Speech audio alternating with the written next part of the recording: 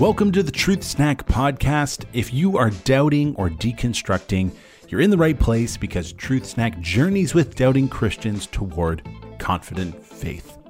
We're in between season 1 and 2, but I felt like I needed to share this talk I gave at Implementa, which is a gathering of youth ministers. And maybe you're thinking, I'm not a youth minister, and that's okay, because my talk, entitled Doubt's Recipe, was about the bad theology that gets taught in churches and can actually cause doubts for Christians. The challenging question that we should all ask is whether we've encountered these teachings. Have they created a doubt recipe in us? And maybe most humbling of all, have we ever been the ones teaching it to others? So I invite you to listen in, join the adventurous truth-seeking, and don't hesitate to share your thoughts with me at matt@truthsnack.ca. All right, let's get into it. Our key text, I just want to read the Great Commission, which hopefully you're familiar with in Matthew 28, verses 18 to 20. It says, "Then Jesus came to them and said, 'All authority in heaven and on earth has been given to me. Therefore go and make disciples of all nations, baptizing them in the name of the Father, the Son, the Holy Spirit, and teaching them to obey everything I have commanded you. And surely I am with you always to the very end of the age.'" And so sometimes I think we're very familiar with that passage, but I think we actually misunderstand it in several ways and can create a bit of a doubt recipe. And so if you're taking notes, I hope you are, I want to talk about 3 conditions that cultivate doubt instead of discipleship. And the first is to have an incoherent view of salvation. In Acts 16, the jailer asks the disciples, "Sirs, what must I do to be saved?" And they say to him, "Believe in the Lord Jesus, you will be saved, you and your household." And that word believe in the Greek is pistis. It can also be translated in the New Testament, often is translated in the New Testament, also as faith or trust. But in our 21st century modern context, when we hear believe, we tend to think of an intellectual agreement. You believe something, you tick the box that you believe that that's true. And if that's what we mean by, what do we have to do to be saved? That we have to tick the intellectual box that Jesus is Lord and you will be saved, then I think we're going to run into some serious problems. I spend a lot of time on YouTube, and there are a lot of YouTube channels that are basically committed to people being, on heresy watch. They basically just assess leaders in the church, and they assess whether their teaching is 100% biblical. And if it's not, they label them a heretic, and they say you shouldn't associate with them because they're a false teacher. And they call their salvation into question. So there's a lot of questioning of, are you a real Christian based on the minutia of what you believe? And I think it's not just on YouTube that this happens. This is where I'm going to poke at us, okay? If within your church, if anyone ever goes around saying, "Are insert denomination real Christians?" what that implies is that our beliefs here at this church are right, and so we're real Christians. But those people in that denomination, they have incorrect beliefs, and so maybe they're not real Christians. See what we're doing there? We're taking this idea of belief and we're actually tying it directly to whether that's what makes you saved or not. There are some biblical issues with that. The first is this wonderful story where Jesus is dying on the cross, and the thief next to Jesus says, "Remember me when you come into your kingdom." And Jesus answered him, "Truly I tell you, today you will be with me in paradise." I don't think it's a stretch to believe that that thief dying on the cross had a very incomplete view of who Jesus was. Did he understand that Jesus was divine? I don't know. What was his view of end times? Probably not very robust. What was his view of biblical inspiration? I don't know. Maybe he was a devout Jew, so maybe he had a bit of that. But we don't really know what this man believed. But I feel confident to say that his theology was not very well developed. He may have held lots of beliefs that weren't true. And then there's another side in the book of James. James tries to point out that belief alone, it can't possibly be enough to save. Because he says, you believe there's one God, good. Even the demons believe that and shudder. Okay, so beliefs can't be the whole game. So am I saying beliefs don't matter? Of course they do. Of course, beliefs matter because you can't trust in someone that you don't think exists. So your beliefs about God influence your relationship with God. And similarly, you won't trust someone you don't think is actually good. So it's for certain the case that our beliefs influence our relationship with God, but the connection between belief and being a Christian is not as infallible a guide as we would like it to be. And we were talking about hockey a few minutes ago. And so I'll just say 42% of NHL players are Canadian. And so if you were to meet an NHL player, it would be reasonable to ask them, are you Canadian? That would be reasonable. But not every NHL player is Canadian. And it would be even more ridiculous to meet a Canadian and to say, are you an NHL player? Okay. What I'm trying to say is that the connection between being a Canadian and an NHL player, there is a connection there, but it's not as reliable a guide as we might think. And similarly, it's tempting to read a verse like, believe in the Lord Jesus and you will be saved, and think that our intellectual beliefs have a 1-to-1 ratio to those who are saved. But then the scriptures tell us a thief on the cross who doesn't fully understand Jesus is saved, and the demons who have wonderful theology clearly will not be saved. And so what I don't want to do is just leave us here to say this idea of intellectual belief as a paradigm for what saves us isn't good enough and just leave us there. Instead, I want to give us a different model, which is to understand this idea of pistis, belief, in a context of relational trust. Okay? A well-precedented biblical motif for salvation is that the unrighteous are saved by connecting themselves to the righteous. It is all throughout scripture that Noah is saved because he's righteous, but so is his family. And they're not, it says nothing about their righteousness. And yet they're saved because of Noah's righteousness. Or Rahab, as Israel is coming into the promised land. Rahab is saved. Now she's righteous, but also her whole family is saved as well. Not because they're righteous, but because she's righteous. Moses intercedes with God for Israel. And God wants to destroy all of Israel because he's done with them. But God won't, because Moses says, I will not separate myself from them. And because God is unwilling to destroy him, he's also unwilling to destroy Israel. And of course, this is the case with Christ. We're saved not because we have all a pure doctrine of Jesus and the Bible and Christian theology, but rather it is because the unrighteous can be attached to the righteous. This is the biblical motif that we see throughout Scripture. And so even in Matthew 7, when Jesus is talking about those who seem to be performing miracles, they're saying, Lord, Lord. They're saying all the right things about Jesus. He ends up saying to them, depart from me, for your doctrine wasn't pure enough.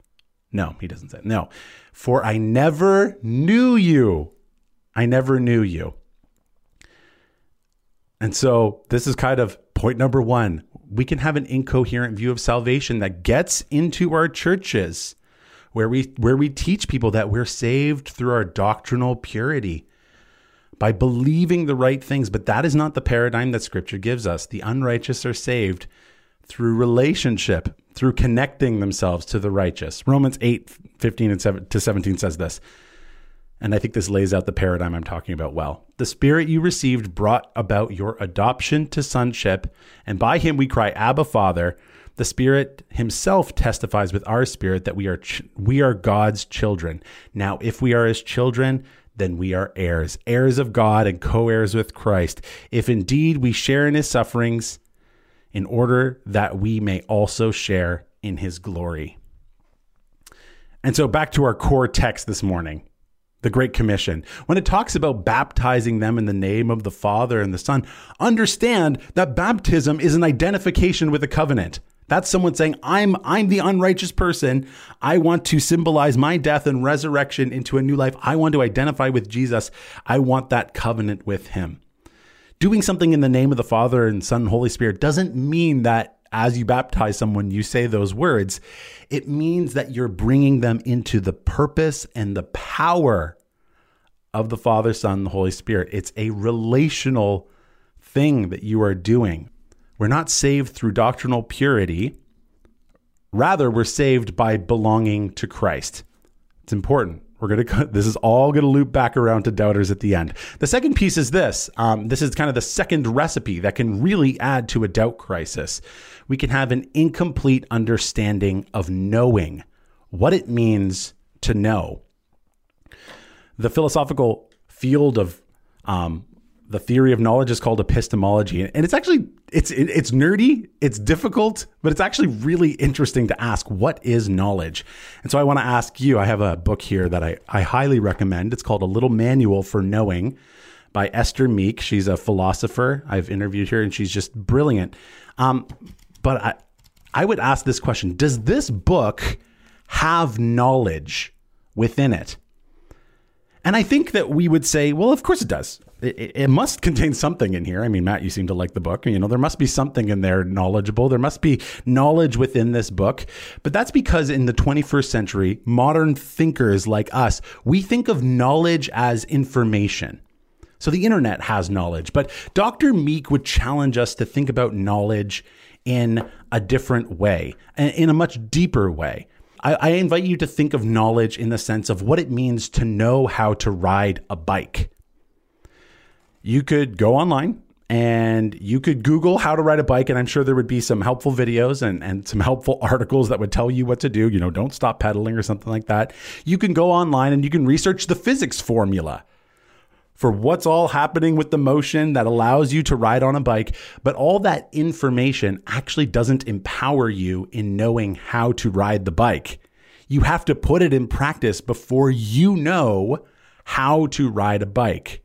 That's a bit of a brain wrinkle, but information is not knowledge. We have a disembodied sense of what it means to know, but there's no such thing as biking without a biker. And there's no such thing as dancing without a dancer. And there's also no such thing as knowing without a knower. So strictly speaking, this book doesn't know anything. It might have information.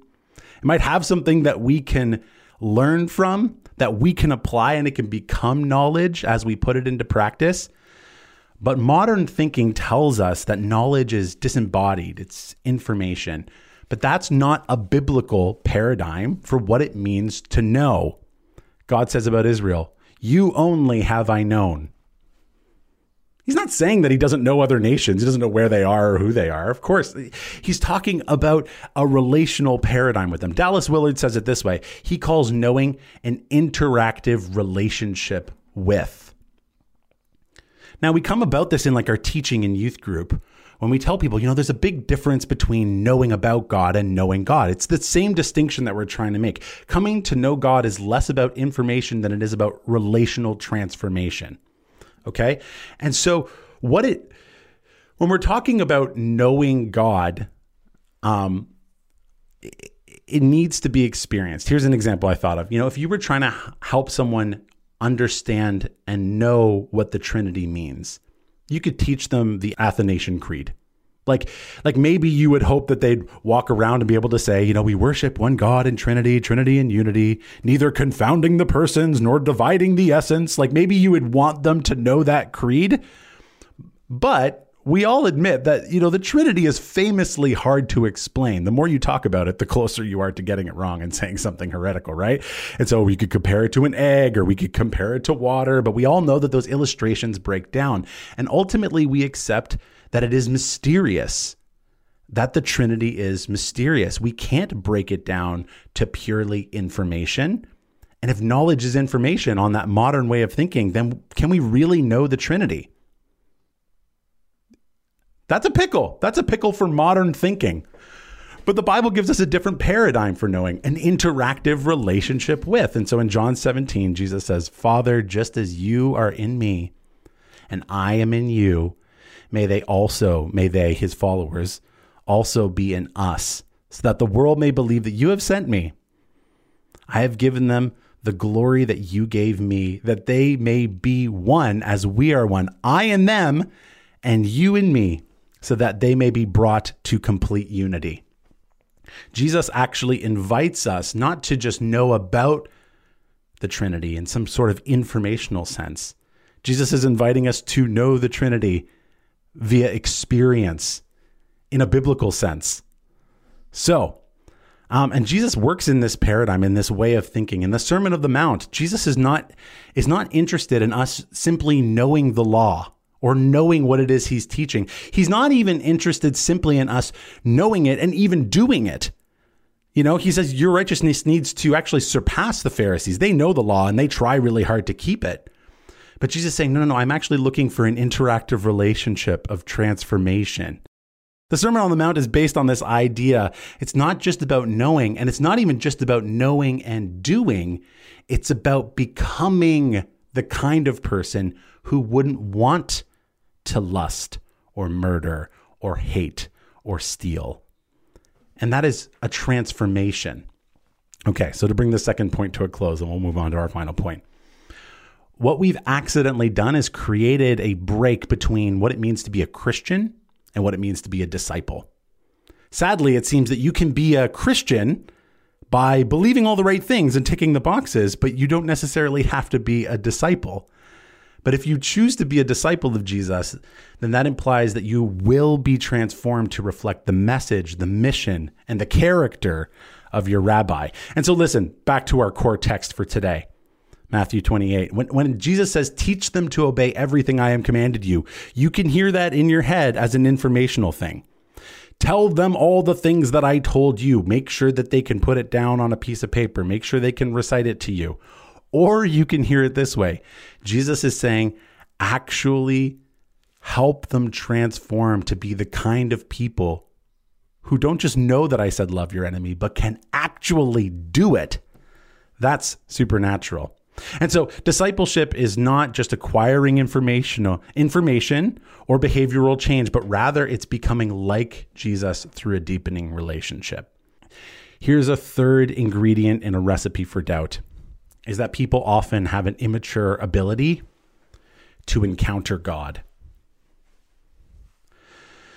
So we've already talked about modernism and a modern concept of knowledge greatly limits the ways that we can encounter God. I think you'll recognize this immediately. In our culture, we favor reason and things that are objective, facts, science, logic, information. Those words will get you quite far when building an argument. These words won't get you quite as far. Faith, personal, subjective, experience, religion, intuition. Ooh, those all sound like dirty words if you're trying to convince people to think like you. If you had a subjective experience that was religious, you're not going to win a lot of people to agreeing with you. And so unfortunately, even within the church, we shy away from those things.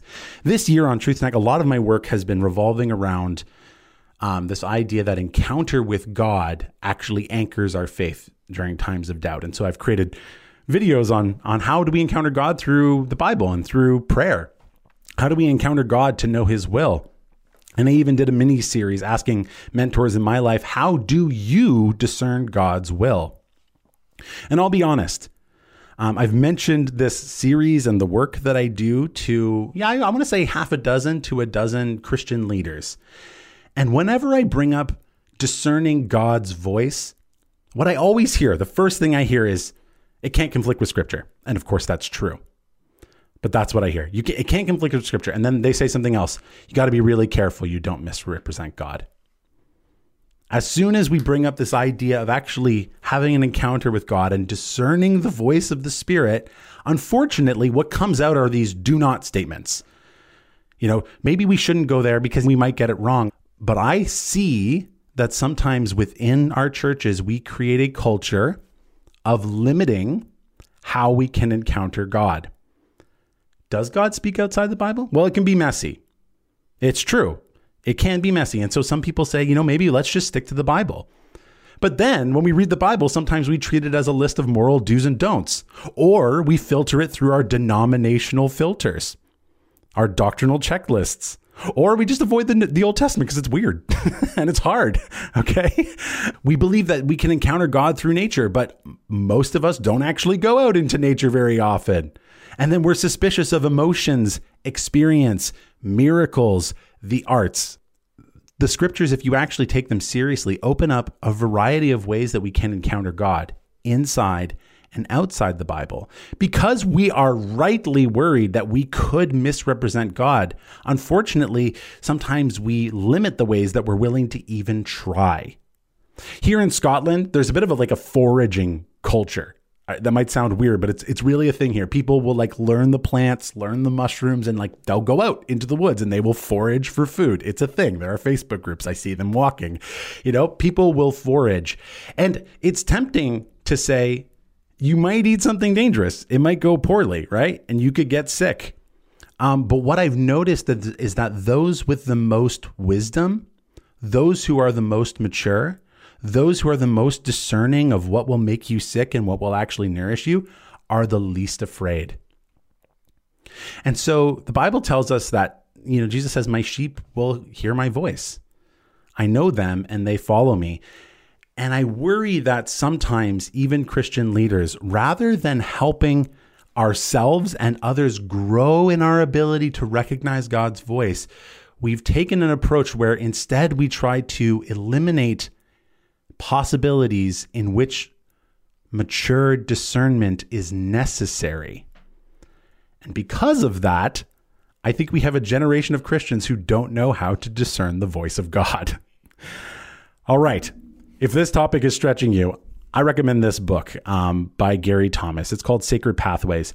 He's a nice Baptist guy, so he's not going to get too weird and scary if all what I'm saying feels too crazy to you. He does a really good job of opening up the way we think in order to be open to how God might speak to us in a variety of ways. Of course, not excluding scripture and not superseding it, but working in tandem with it.